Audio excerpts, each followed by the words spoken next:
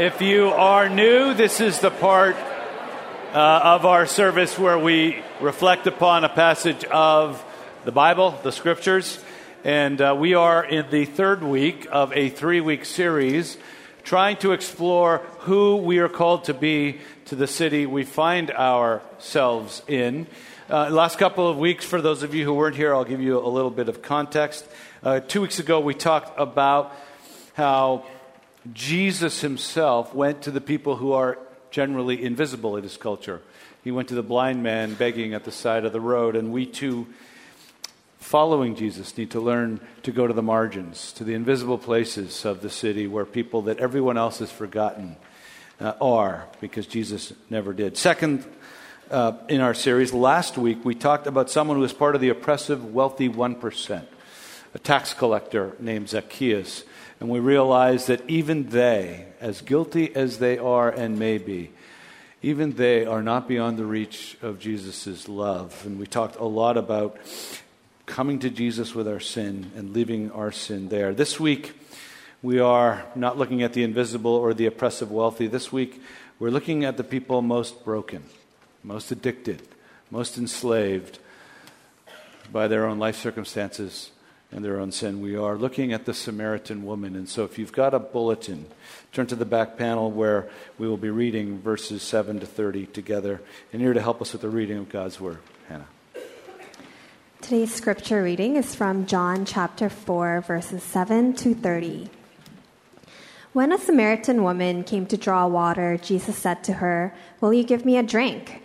His disciples had gone into the town to buy food.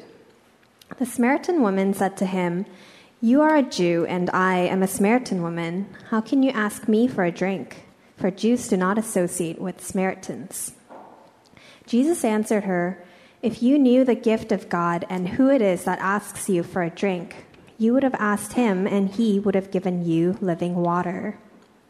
"Sir," the woman said, "you have nothing to draw with, and the well is deep. Where can you get this living water? Are you greater than our father Jacob, who gave us the well and drank from it himself, as did also his sons and his livestock?" Jesus answered, "Everyone who drinks this water will be thirsty again, but whoever drinks the water I give them will never thirst. Indeed, the water I give them will become in them a spring of water welling up to eternal life." The woman said to him, "Sir, give me this water so that I won't get thirsty and have to keep coming here to draw water." He told her, "Go, call your husband and come back." "I have no husband," she replied. Jesus said to her, "You are right when you say you have no husband. The fact is, you have had 5 husbands, and the man you now have is not your husband.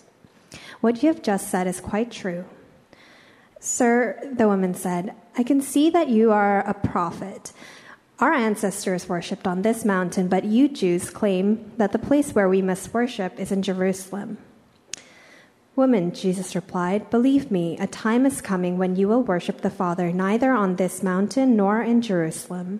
You Samaritans worship what you do not know. We worship what we do know, for salvation is from the Jews. Yet a time is coming, and has now come, when the true worshippers will worship the Father in the Spirit and in truth, for they are the kind of worshippers the Father seeks. God is Spirit, and his worshippers must worship in the Spirit and in truth." The woman said, "I know that the Messiah, called Christ, is coming. When he comes, he will explain everything to us." Then Jesus declared, "I, the one speaking to you, I am he." Just then his disciples returned and were surprised to find him talking with a woman, but no one asked, "What do you want?" or "Why are you talking with her?" Then, leaving her water jar, the woman went back to the town and said to the people, "Come, see a man who told me everything I've ever done. Could this be the Messiah?" They came out of the town and made their way towards him. This is the word of the Lord. Thanks be to God. It was the first year of this us replanting this church called Grace Toronto. We were renting a space at Yonge and Eglinton. We did not yet have services in the morning. We had them in the evening because it was all we could find. We were trying to figure out what kind of church we were going to be.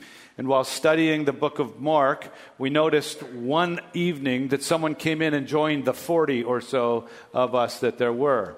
This person was clearly inebriated and slurring, and people took notice of them because they were different. I thought that they were coming in, as sometimes people do who wander in, who are perhaps from the streets and need a cup of coffee or a cookie or something. And we gave him, I think, a gift card for food, and we gave him coffee. And I thought he would probably leave after he'd received what we had to give him. But to my surprise, after the sermon, we had a time of Q&A, as we still do, and he put his hand up. He was at the back. And I said, "Yes, sir." And he said, "I recently lost my job. I'm unemployed. I'm living on the streets, and I'm gay. Is there a place in this church for me?" He was asking the question that Jesus wants us to ask as we look at his response to a woman who has basically the same question. Is there any room for me? Here, Jesus is traveling through Samaria. Samaria is between northern Israel and Jerusalem. It used to be part of Israel. When Israel was conquered by the Babylonians and a bunch of Israelites were relocated forcibly to Babylon, the land was empty and got resettled by the Samaritans.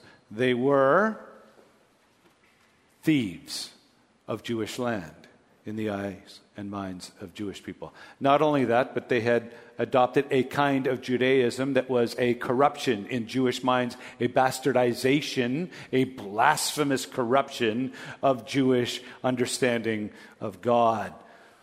These people, these thieves who've taken our land, who've corrupted our faith, that's what Jewish people thought of Samaritans.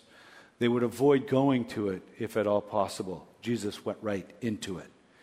Jews avoided Samaritans as a rule. Jewish rabbis, as a rule, to show their devotion to the true God, would refuse to eat with or touch the same pots or cups of a Samaritan.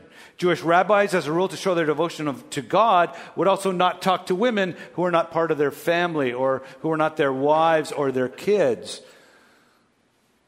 And yet, here is this Jesus, this Jewish rabbi, astounding everyone by meeting with, initiating conversation with, and revealing himself to this cult-following, land-stealing Samaritan woman. And Jesus shows us something of himself here that we need to hear while we're here. And that is this: Jesus loves us where we are. Even in the depths of our sin, he loves us there. But he loves us so much that he loves us out of where we are. Because where we are is enslaving. And thirdly, Jesus loves us to himself and freedom. He loves us where we are. He loves us out of where we are. He loves us to himself. Let's look at those three here. In verse 7, that first paragraph, that long paragraph, a woman is coming to draw water. Now, it's the time of day that we need to recognize. It's the third hour in Jewish terminology. That's noon. So now we need to enter this moment. You're a Samaritan woman. You've had 5 husbands. 5. You're now living with someone who isn't your own husband. There's something darkly tragic here and darkly addictive here. If you've had 5 husbands, you've probably been used and cast aside by men, because generally speaking in that culture, it was the men who sued for divorce. And so she was probably married, used for a while, and then cast aside, only to be taken up by another man and cast aside. But she's also, we find out, living outside of wedlock. This is a place of total immorality in this day and total scandal. And so we see this woman coming at noon, not at dusk, when all the other women come. because women would gather together and come in the cool of the early evening to draw water, to socialize, and for protection. She went alone in the heat of day. Why did she go alone? To be alone. In her guilt and her shame, she wanted no one to see her. She went alone. She's trapped in some cycle that is probably 3 parts abuse by men and 1 part the addictive inability to break this abuse by men. And so she goes alone. The refuse of her city. And who does she see? A Jewish man. Don't know if she knows he's a rabbi, but she knows Jewish people do not have any dealings with Samaritans. And so to the well she comes, feeling the judgment that is not spoken. And then he speaks. And he speaks not judgment, but grace. Will you draw water for me? Now he was thirsty, I'm sure. He was weary. But he was also doing something very deliberate. You see, as we see the disciples asking why he's talking to a woman, there are questions that would come up in the mind. Why would a Jewish person risk their reputation to talk to a Samaritan? Why would a Jewish rabbi risk their reputation by talking to a woman? Why would a Jewish rabbi risk their whole reputation by meeting with a Samaritan woman? Why would this Jewish rabbi, with all of his countercultural teachings at stake, talk to this immoral, addicted Samaritan woman? It makes no sense. She's a moral leper, outcast, unclean, and Jesus breaks all of those barriers and comes all the way to her and says, will you give me a drink? And she's stunned.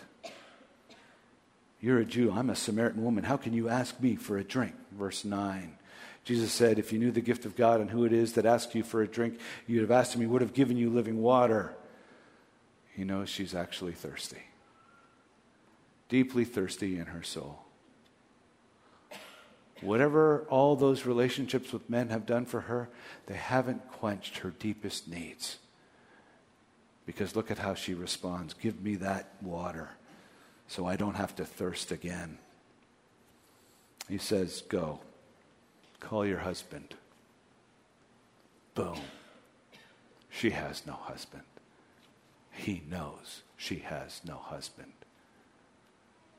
She is now face to face with the depth of her own choices, her own sin, her own brokenness. And she's face to face with some Jewish man who doesn't care about all that because he's loving her right where she is. And I want you to know, wherever you are in your journey of life, wherever you are in your journey of faith, he's the same Jesus who loves you right where you are right now. You might be in the depth of sin, brokenness, addiction. He loves you there. We are all like her to him. We are all broken. We are all idolaters. She had some kind of an idol. We don't know exactly what it was to men. But he's not afraid to meet with her, not afraid of his reputation, nothing. Implication: we who follow Jesus need to follow Jesus in this. We need to meet people where they are, not geographically. I'm not asking you to go and meet a drug dealer and help them deal drugs. But meet people wherever they are spiritually. Love them where they are spiritually. Don't wait for them to clean up their moral and spiritual act. I know when I was interested in Christianity in law school and I was getting very close to becoming a Christian, I thought I had to do a 3 or 4 month sort of spiritual cleanup job, you know. Stop getting drunk, stop chasing girls, start praying prayers, go to some church for a while. I thought I had to clean up my act. Jesus wouldn't come all the way down to me. And finally, someone who struggled with the same kind of things I did turned to Ephesians chapter 2 and said, read this. By grace, you've been saved through faith. And this not of yourselves. It's the gift of God, that no one should boast. What do you need to accept a gift Do you need 3 months of self-improvement? You just need to believe it's a gift and take it. And I looked at him and I took it.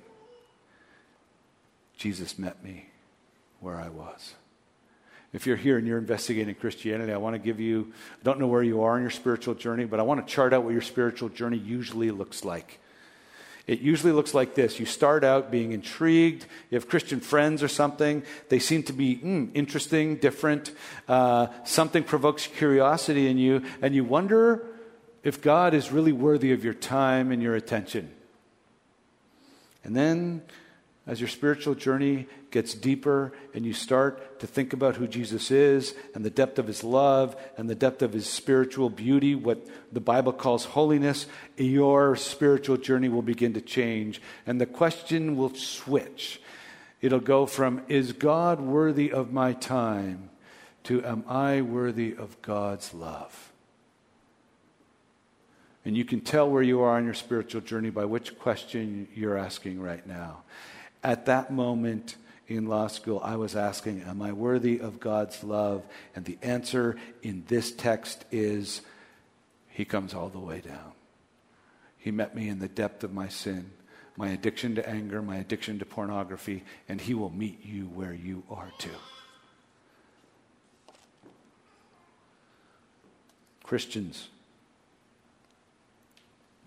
what would you say if you were me and you were at Young and Eglinton and you had that question from that man? I remember what I said because I had just been studying this passage. I said, Jesus will meet you where you are.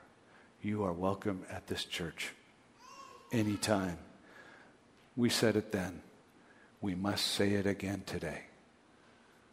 Jesus comes and meets people where they are. They don't need to clean themselves up first. We as a church need to go and learn to do that. Love them in their sin. Second point, Jesus didn't just meet them where they are. He didn't just love them where they were. He didn't just love them in their sin. He loved them enough to love them out. He loved her out of her sin. So verse 17, we pick up the story. She's been confronted by the question about her husband. I have no husband, she replied. Jesus said to her, you're right when you say you have no husband. The fact is you've had 5 husbands, and the man that you now have is not your husband. What you have said is quite true. Now watch what happens. He has just put his finger on her idol. So what does she do? She does what we do when God puts his finger on the thing that we're holding on to as our functional savior. She must have hated loneliness or something, because maybe that's why she loved men or needed them. Some of us, our personal hell is poverty, so we cling to financial freedom as our functional God. This is what happens when God touches that thing that you cannot let go of. Look, she switches the topic. Oh, let's have a theological debate here. I see you're a prophet. Our ancestors worshipped on this mountain, but you Jews claim that the place where we must worship is in Jerusalem. This is one of the most jarring left turns in conversations that we've seen anywhere in the scriptures. It sure looks like she's changing the topic. Well, Jesus meets her again where she is. Woman, believe me, a time is coming when you will worship the Father neither on this mountain nor in Jerusalem. You Samaritans worship what you do not know. We worship what we do know, for salvation is from the Jews. In your question and your debate between the Jews and the Samaritans, the Jews are right. Salvation is from them. But they're not quite right either. Let me fill in the gap. Yet a time is coming and has now come when the true worshipers will worship the Father in the Spirit and in truth. For they are the kind of worshipers the Father seeks. There's a lot of scholarly debate over these words. It would take hours to unveil it. It might actually be better translated, worship the Father in spirit and in truth. We're not sure, but we know the main thrust of what Jesus is saying. You need to worship the true God from the inside, whether it's the Spirit of God helping you or whether it's the Spirit helping your spirit and your spirit worships the true God. From the inside, you need to actually love God. And in truth, you need to love the right God. You don't get to choose your own God. You have to choose the God who's revealing himself to us. And what is Jesus doing? He's astonishing this woman a second time. He's not only loved her inner sin, he's loving her enough to put his finger on the thing that's got her.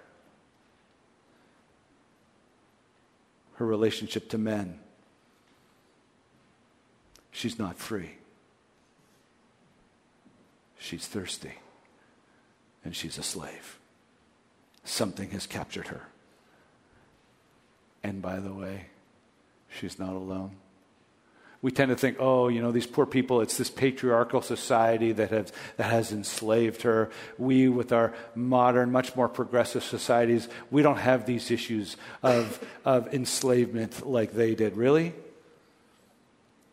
In her now classic book, The Beauty Myth, third-wave feminist Naomi Wolf describes our present cultural moment with regard to women and standards of beauty. Here are her words. During the last decade, women breached the power structures. Meanwhile, eating disorders have risen exponentially. Pornography has become the main media category, ahead of films and music combined. 33,000 American women told researchers they would rather lose 10 to 15 pounds than achieve any other life goal. More women have more money and power and scope and legal recognition than we have ever had before. But in terms of how we feel about ourselves physically, we may actually be worse off than our unliberated grandmothers. She finishes her thought with this.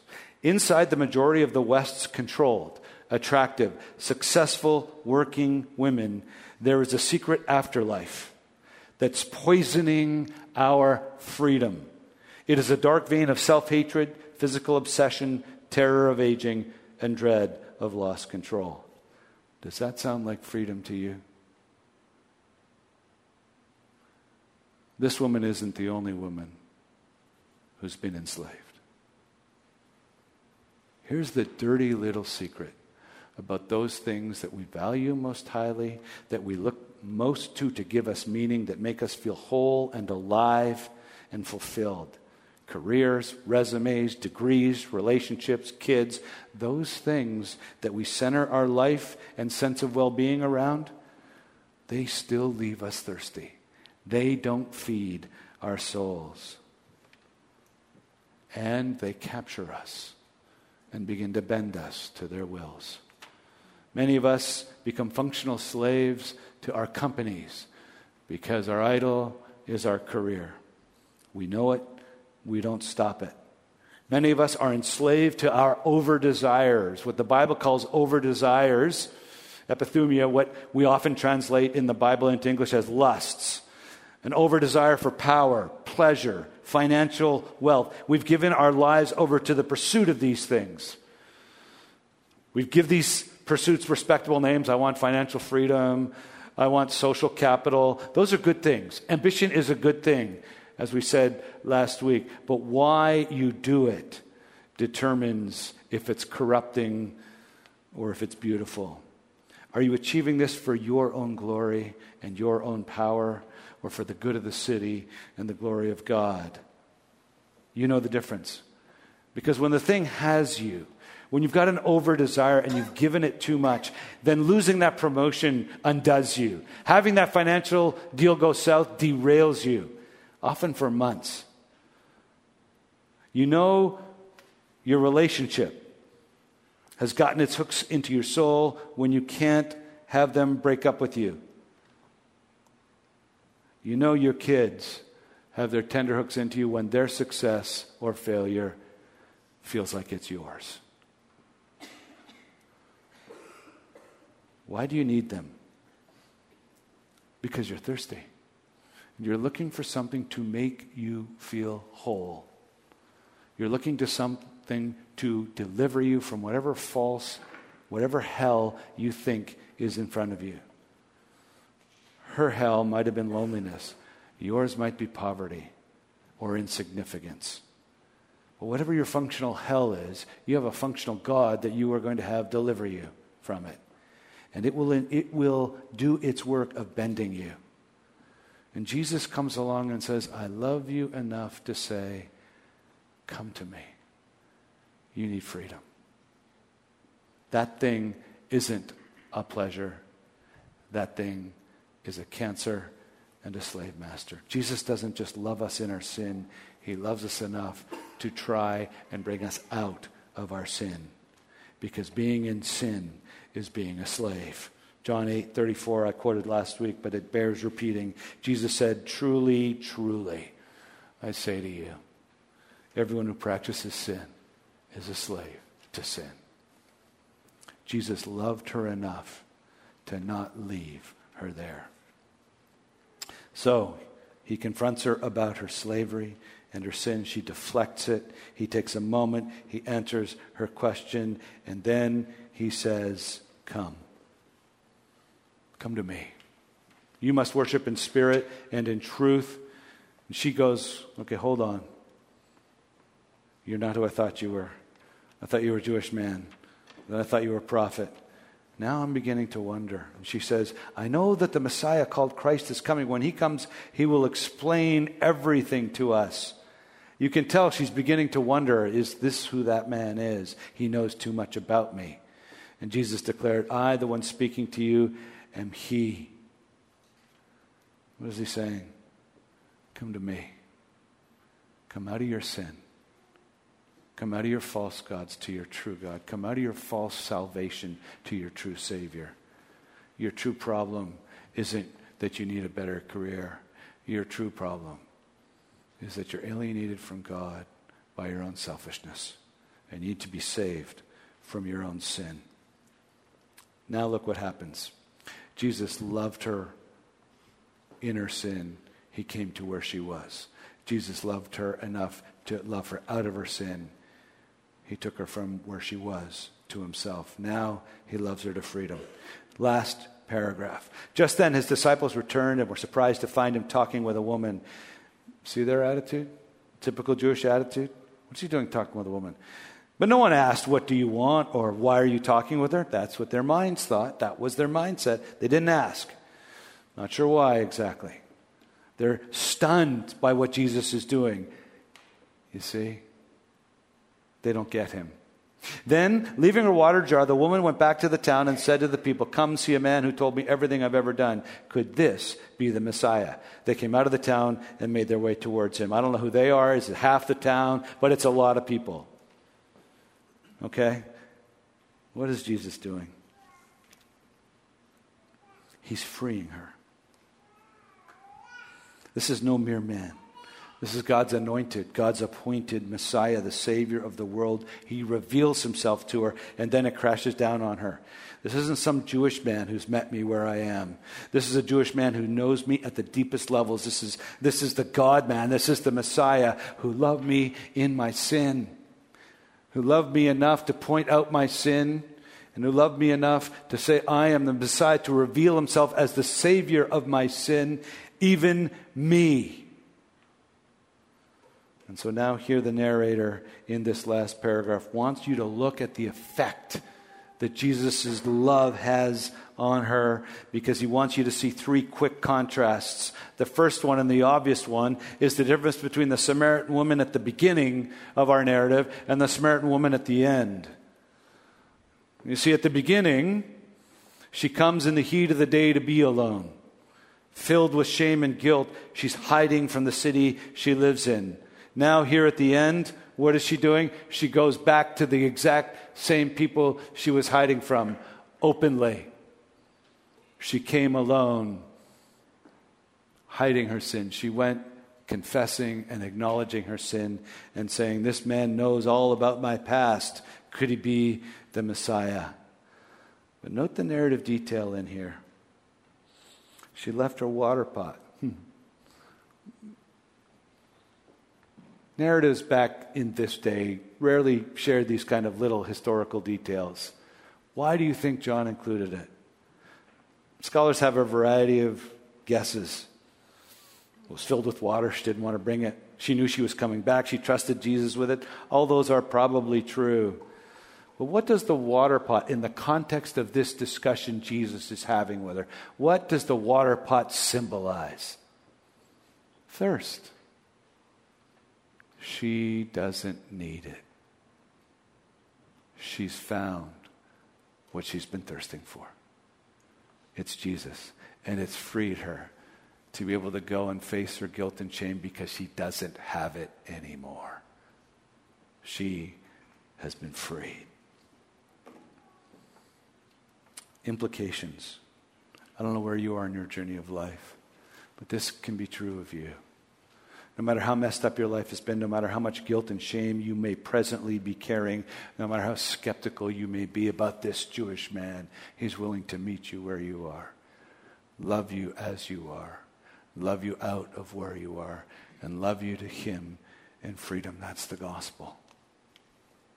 But there's a second contrast here between her and the disciples, right? She goes, and they went.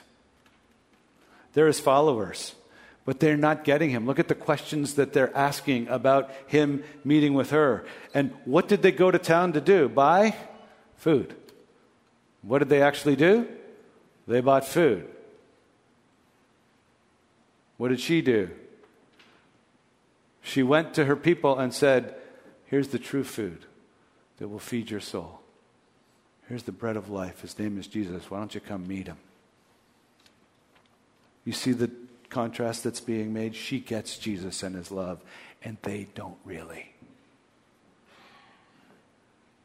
When Jesus' love and unconditional grace crashes down upon you, something amazing happens. The thing that was bending you to its will doesn't have the power anymore. Your need for it is broken because a deeper love has filled that spot. And your identity is now based on an unstoppable, unmovable, unconditional, irresistible love that God has for you for all eternity. And that love is better than whatever your career or your bank book or your relationships can give you. There's a final contrast that's latent in the text, not quite as obvious, and that's but it does become obvious in the next paragraph in John 4 when Jesus discourses with the disciples about the meaning of all this.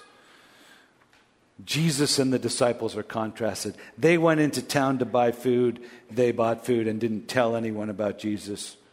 They questioned the woman and why he was speaking to her. Why is he speaking to this Samaritan woman? Now enter the moment again. If you're an original reader, you would probably enter the moment by thinking this is a fairly small town and this is one well. There's probably some kind of a trail or a footpath, probably not a Roman road, but some kind of, footpath for humans to go between the town and the well. It's not that big. It's probably maybe the size of this aisle at best. And so you look at the way he's constructed the narrative. They leave for town and suddenly a woman from the town shows up. What's the obvious implication? The disciples crossed paths with the woman while they were going to the town and she was leaving it. Based on their comments, what do you think they did when they saw her? A Samaritan woman. Oh, got to stay clear of her.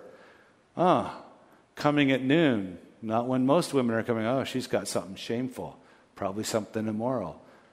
Yeah? So they would have just stepped aside, maybe parted in the middle while she walks between them, feeling her shame and her guilt intensified. And then they would have gone to the town. What did Jesus do when he saw that person and recognized all those things? He moved toward her in grace and love and compassion. People in church, sin tends to make us shrink back, but it tends to make Jesus move in.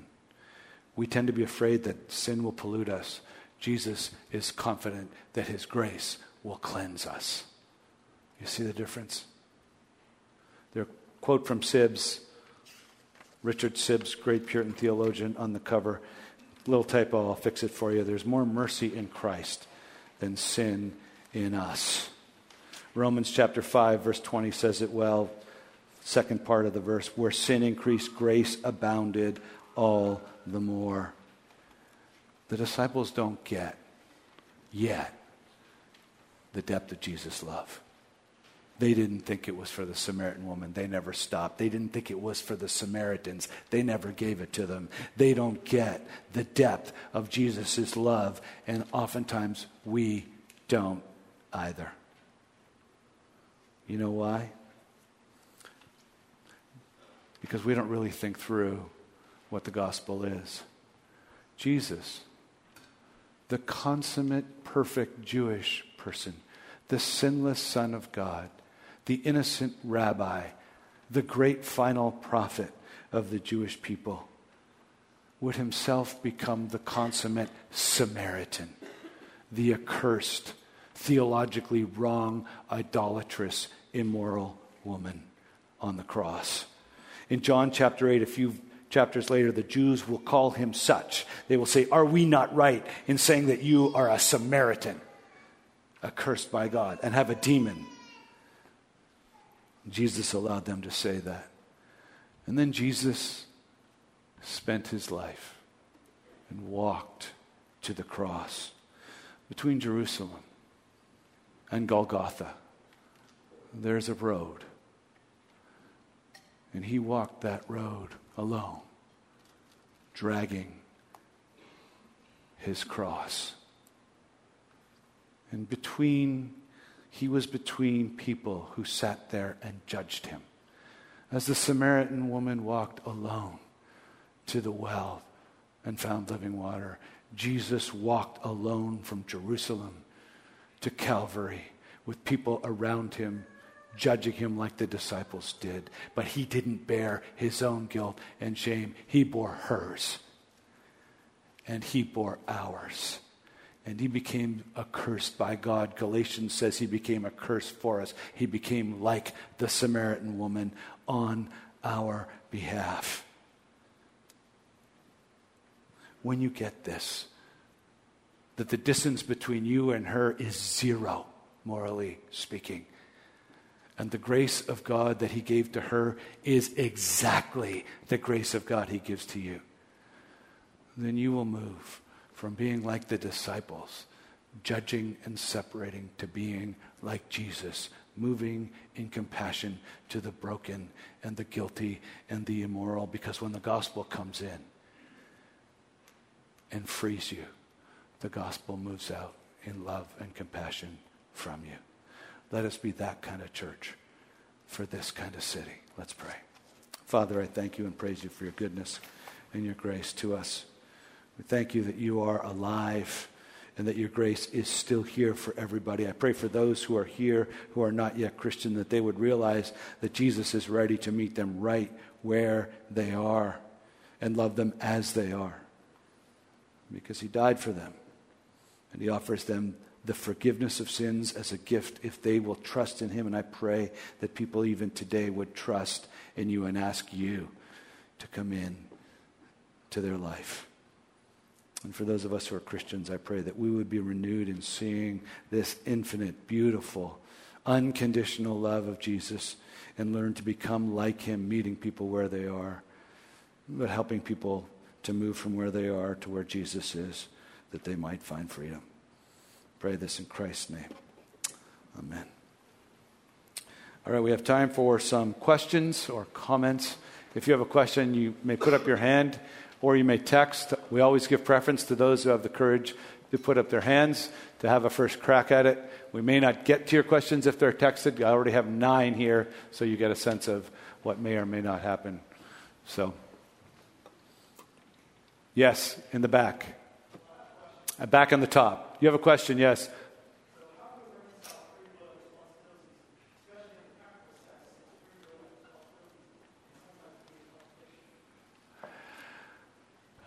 How can we reconcile free will and responsibilities when sometimes, finish that second sentence, please?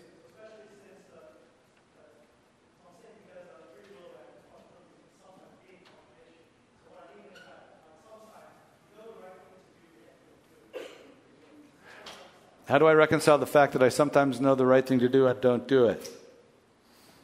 Great question.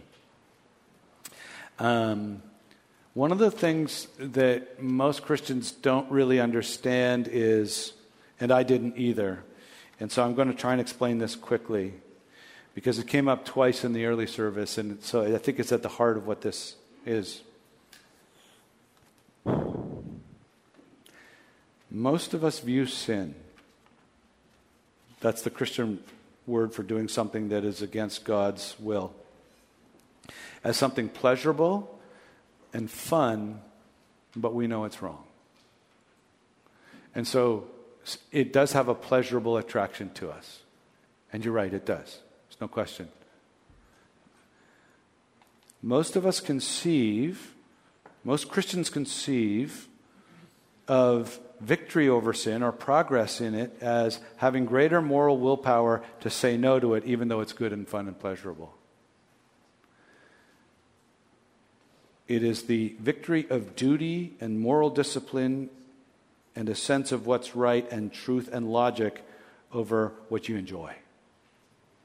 That's not the gospel. The gospel is this. You love sin. It's this beautiful iPhone. You're already chuckling because you already know how old this iPhone is. When this iPhone came out, people lined up for hours for it. Yeah? They loved it. And then they looked at their pocketbook and said, I won't do it as an act of moral discipline. But now you don't even look at this iPhone as something you want because this iPhone's out. And it's younger and better and stronger and more beautiful. And it has displaced this. Actually, there's about 3 generations that have displaced this. 3 years ago, you would get my joke much better. This displaced this as the object of your affection. Okay? That's the gospel. When the love of God and the grace of God and the beauty of God through the cross of Christ and what he's done begins to invade your soul, this which looked so beautiful gets displaced by this because this doesn't look so lovely anymore. That's the gospel. When the love of Jesus becomes the loveliness of Jesus and you just want him, then you are understanding what the gospel is. It's about a love affair between God and the false gods that will fool you and fail you. And if there's no other God, they sure look good. But when the real God comes and you recognize it, they just fade away and become the text phone, not your phone. Make sense? I'll take other questions later because I want to honor your time. Great question. On the night that Jesus was betrayed, he took up the issue of what it would mean to follow him. And he said, this is my body given for you. No conditions. Wherever you are, whoever you are, whatever you have done, however many times you have failed, I will meet you there. This is my body given as a gift for you. Do this in memory of me. Remind yourselves, replenish yourselves, refresh yourselves in the unconditionality of my gift, of my life on the cross to you. A little while later, he took a cup and said, this cup is the cup of the new covenant in my blood, by which he meant, I'm giving my blood as a sacrifice to pay the price for your guilt and your shame. I've become a curse for you. My blood will cover your sin. I will be your scapegoat. And he said of his body and he said of his blood, do this in memory of me. Why? Because if we don't keep remembering the limitless, infinite, unstoppable, unconditional grace of God for us, we will forget this, and this will begin to look good again. What we're about to do is not just a memorial moment. It is food for your soul and drink for your spiritual thirst. Feed and drink on the unstoppable, undeniable, beautiful grace of God. Feed on Christ. If you're here and you're still investigating the Christian faith, if you are not a baptized believer in Jesus yet, there are prayers in the bulletin for you to read. But for those of us for whom Christ has died and been risen, and Christ has been invited into our life by faith alone, this is our moment of feeding on his grace and drinking so that our spiritual thirst for grace and love is quenched. I'm going to pray and then the table will be open. Father, I thank you and I praise you for your goodness to us. Now come by your Spirit and take the work of the cross and make it so real and so vivid in our lives. Let us see Jesus risen in heaven with the scars. Let us be like doubting Thomas, feeling the scars and be going, behold my Lord and my God. Give us the wonder of this moment that we might be refreshed in your grace. We pray in Christ's name. Amen. The table is open. You may take the bread is gluten-free, and the wine is darker than the grape juice. Enjoy.